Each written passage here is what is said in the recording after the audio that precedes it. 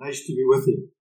I'm sure most of us, if not all of us, are aware this morning that the Apostle Paul wrote a number of letters when he was in prison in Rome.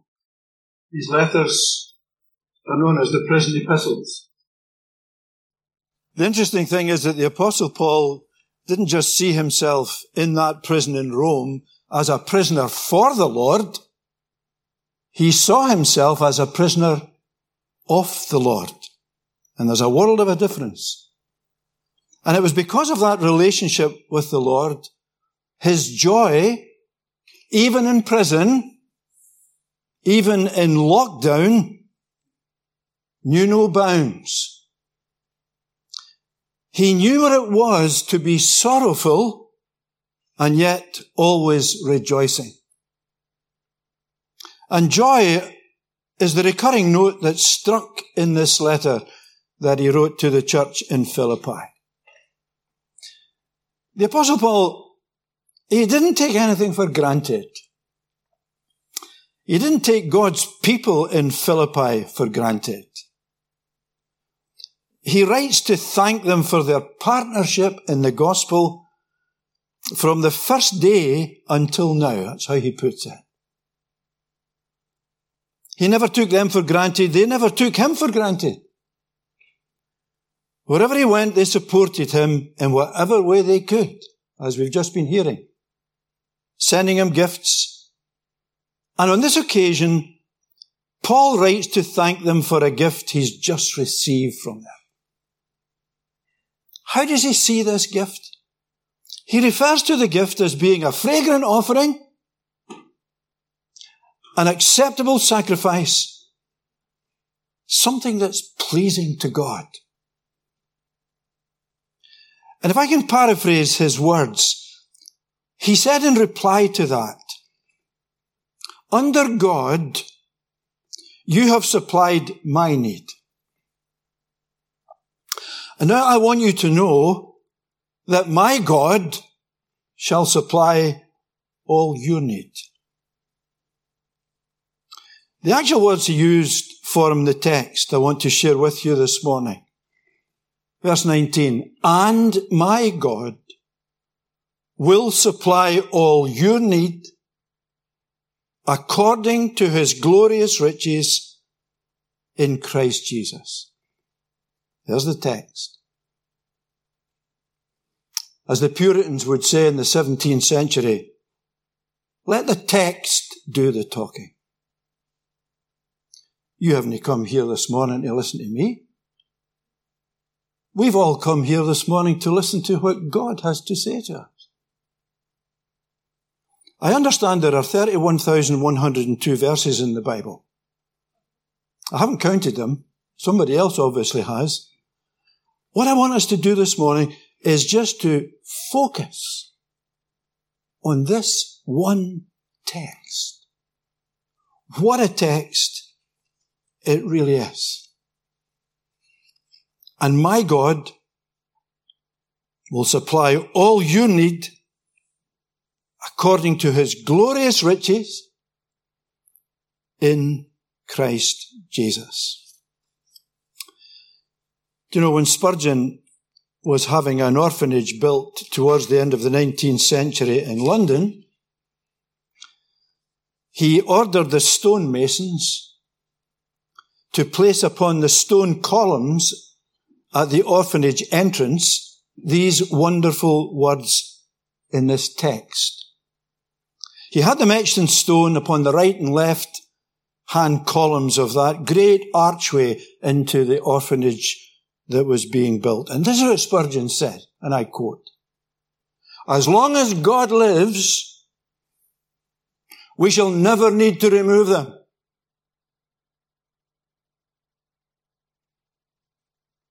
I bring these words to all of us today as a promise from the Word of God.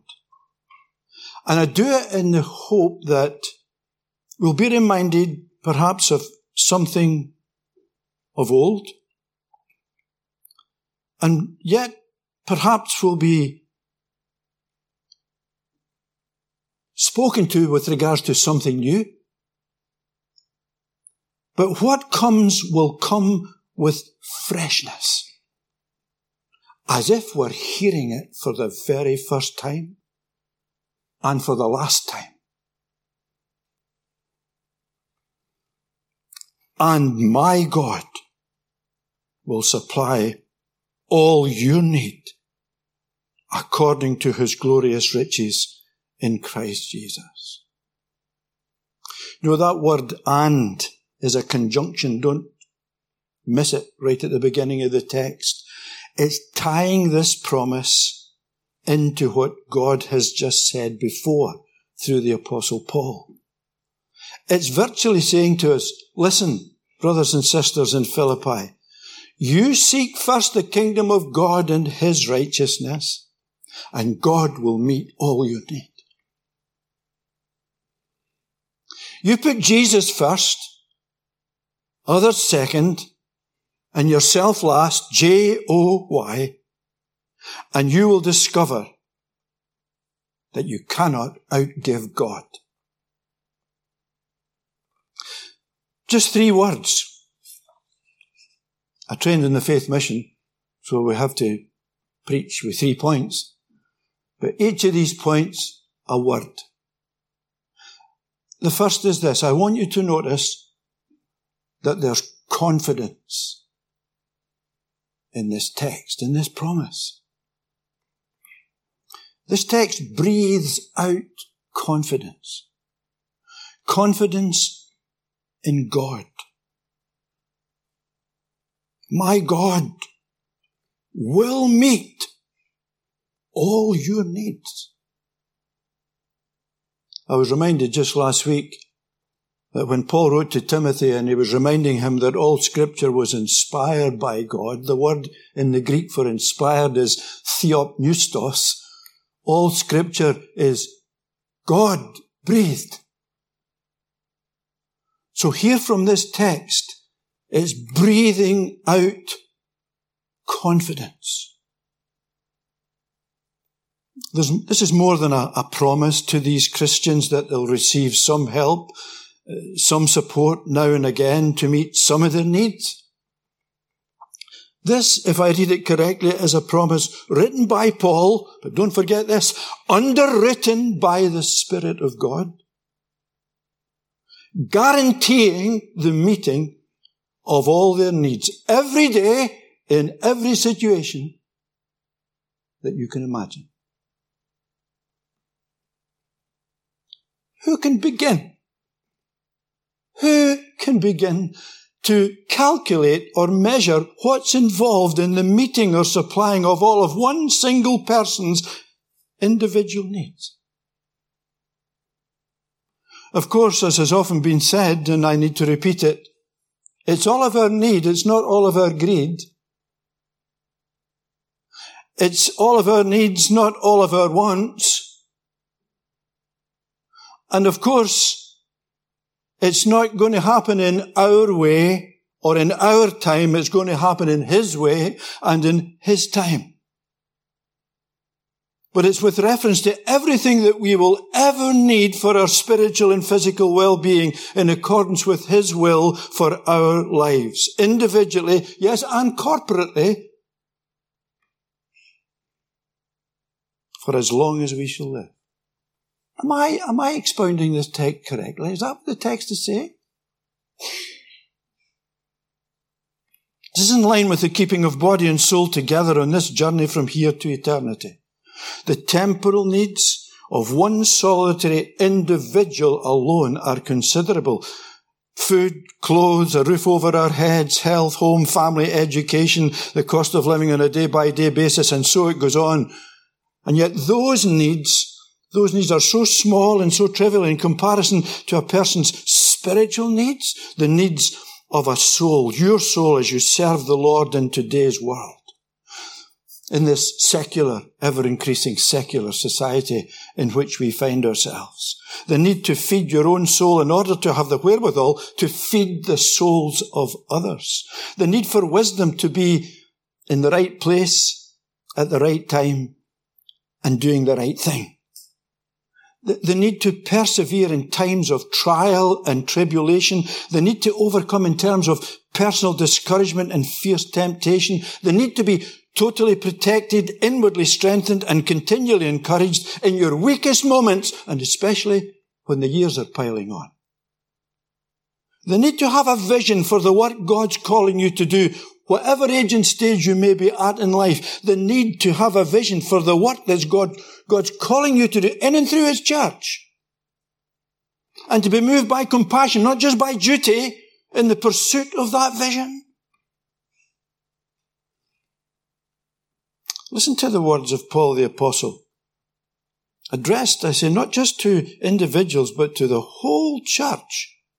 My God, He will supply all your need according to His glorious riches in Christ Jesus. My God. Whose God is this? This is the God of the Apostle Paul. What's He like?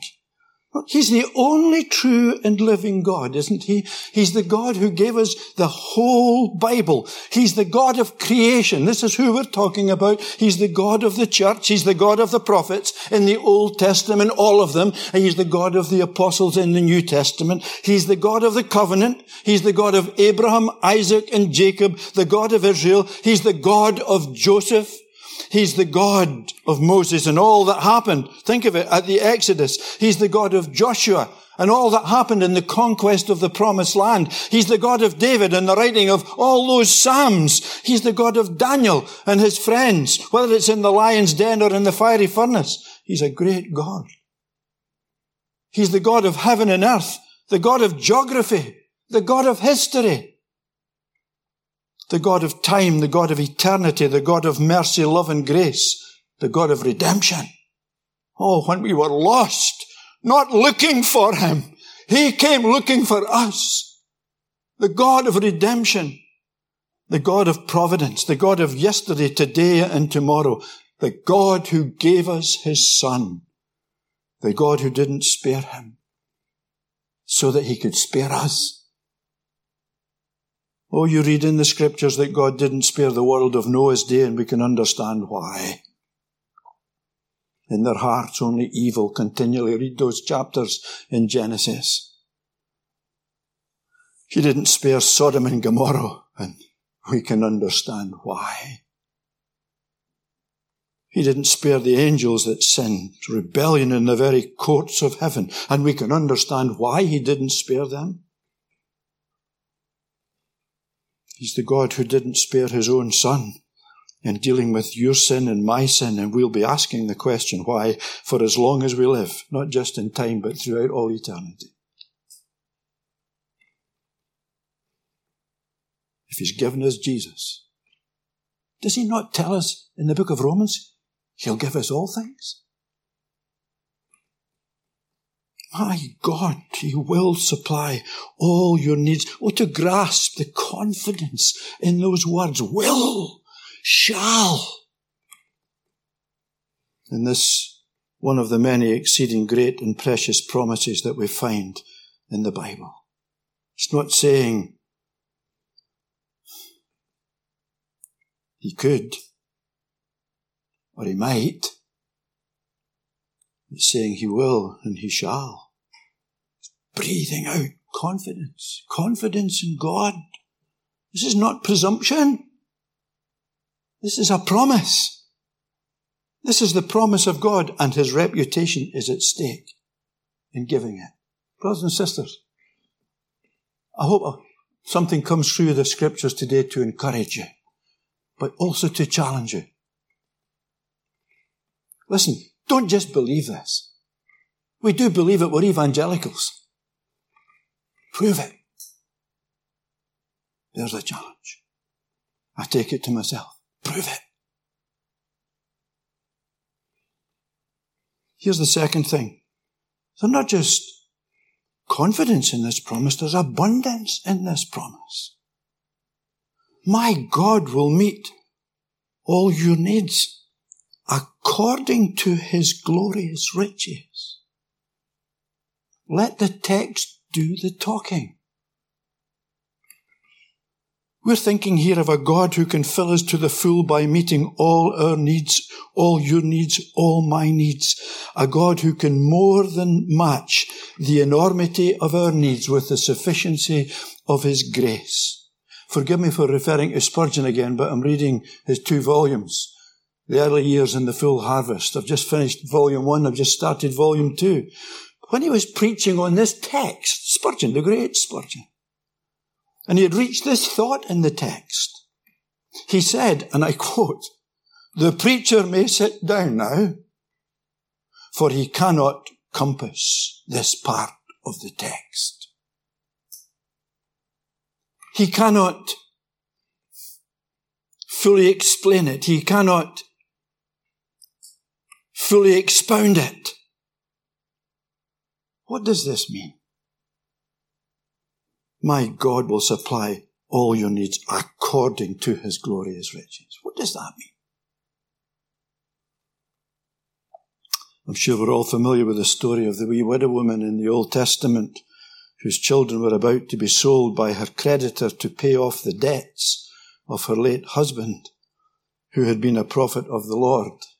He must have been living on a pittance from day to day, but there were debts when he died. And she had nothing to call her own, you may remember, except a small jar of oil that was in her home. The prophet Elisha comes along and he asks her to bring the little jar, the cruse of oil. It was all she had. And she did so. And then he said to her, "Go among your neighbours. Borrow empty vessels. Don't ask for just a few. Then go inside and shut the door behind you and your sons and pour oil into all the jars, and as each is filled, put it to the one side." You know the story. They kept on bringing the jars. She kept on pouring the oil into the jars until all the jars were filled. And it was only when there were no more jars left that the oil stopped to flow, and she went and sold the oil and paid her debts, and all her needs were met. What is that? That is a picture of the way God works and how God gives. He's got a bigger shovel than you and I will ever have. We cannot outgive him. Prove it. Prove it. His promise to meet all our needs. This is not a license to encourage laziness on our part. Christians mustn't be spongers or scroungers living off the backs of gullible people. We are to play our part. Give God the equivalent of those empty jars in your house. Give him the equivalent of that tiny cruse of oil. In other words, give him what we've got and he'll give us what we haven't got. And we'll find that he always gives in abundance. The picture here is not of scraping the bottom of the barrel. The picture here is of cups full and running over. We, by his grace, must do what we can do and give what we can give, and let him do what only he can do and give what only he can give. But you have noticed before, haven't you? I'm sure many a preacher has pointed it out to you. For God to give out of his glorious riches is quite different from God to give according to his glorious riches.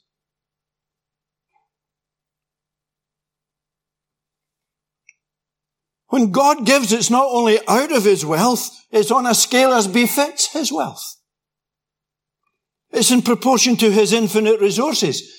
Illustrate, John, will you? Okay, very simple illustration. If a millionaire were to give you out of his wealth, he might not give you any more than a paltry, trifling £5 note and keep the rest for himself.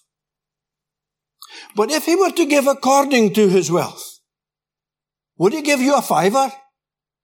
No, he might give you 50, 500, 5,000, even more. We all need to be reminded of the fact that the God of omnipotence has his servants everywhere. How he surprises us sometimes. He owns the cattle on 1,000 hills and the wealth in every mine.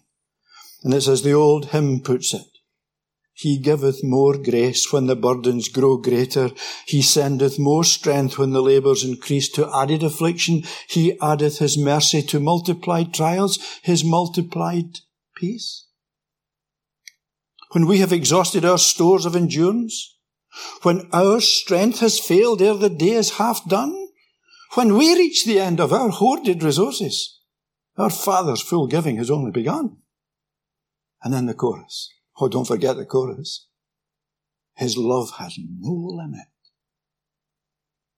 It never had a beginning and it will never have an end. His love has no limit. His grace has no measure. His power has no boundary known unto men. For out of his infinite riches in Jesus he giveth and giveth and giveth again.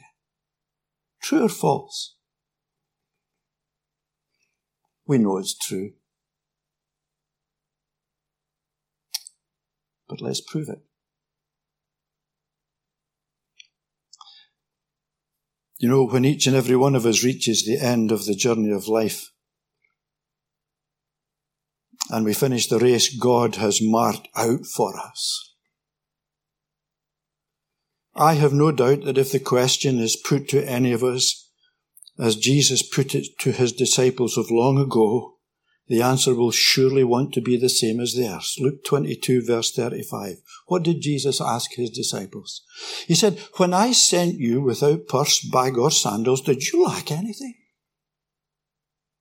Did you? Did you lack anything? Nothing.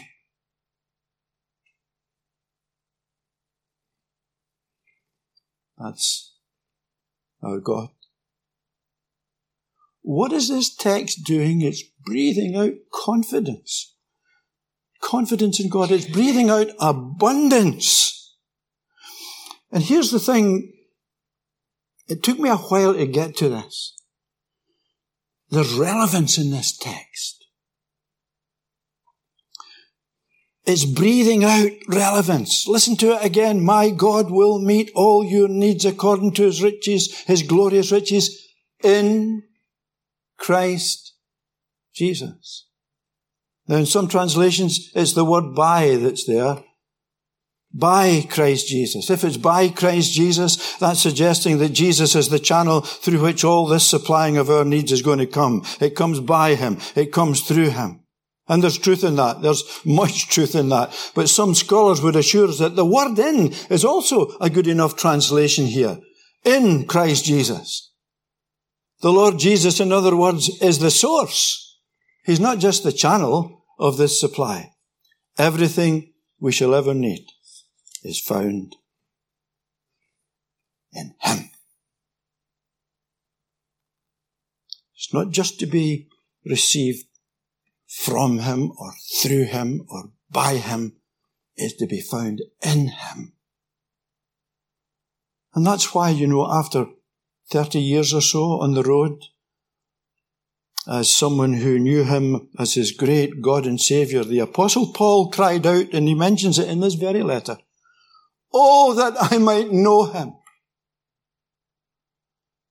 You read that and you feel like, you've known him for 30 years, Paul.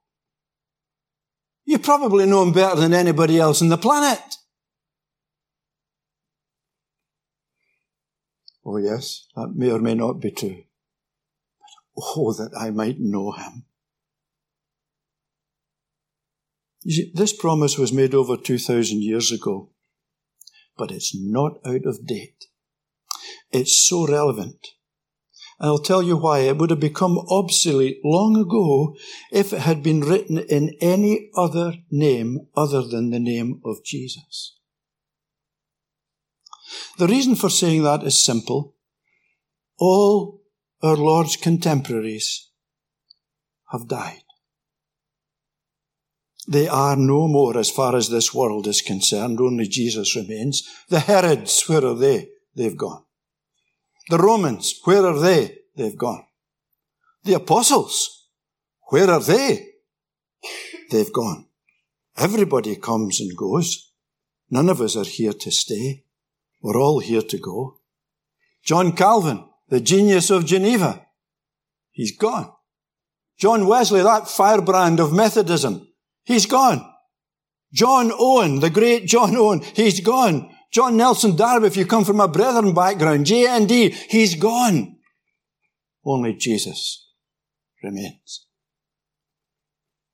Only his name endures. Only the name of Jesus opens the bank of heaven to the checkbook of faith. Or is it now the debit card of faith? All the others, no matter how great they were, and we thank God for them in their day, they've had their day. And they can do nothing for us today in this sense. They've all gone to another place, and the place that knew them here knows them no more. Even the greatest of the saints have gone. And dare I say this? It is absolute nonsense, never mind heresy, to think that we, living today, can somehow tap into some reservoir of grace to be found in the saints in heaven. Only the Roman Church, at her worst, could have thought up such a heresy. Works of supererogation. The saints in glory. They've enough grace, not just for themselves to be there, but for other people to be helped to get there. They can help you, pray to them. No, you don't.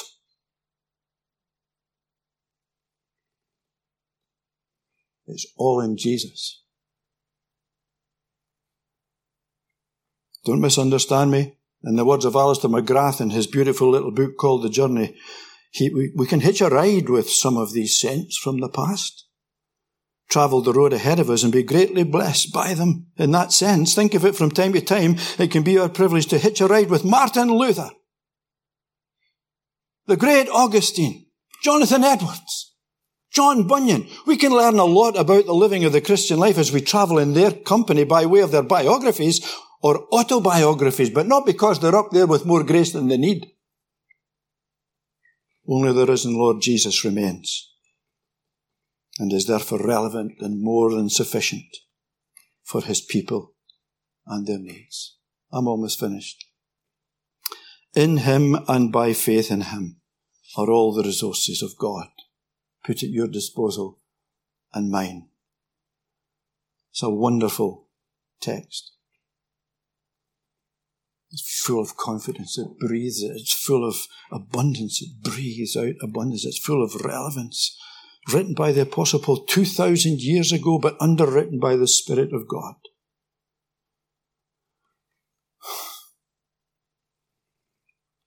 No eye has seen, no ear has heard, no mind has conceived what God has prepared for those who love him.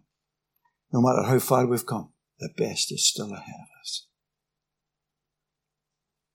I was thinking of the Queen of Sheba going up with all her questions to Solomon and coming away saying, the half was never told me. There's a greater than Solomon here. All the fullness of the Godhead's in him. Yes. All the treasures of wisdom and knowledge are in him.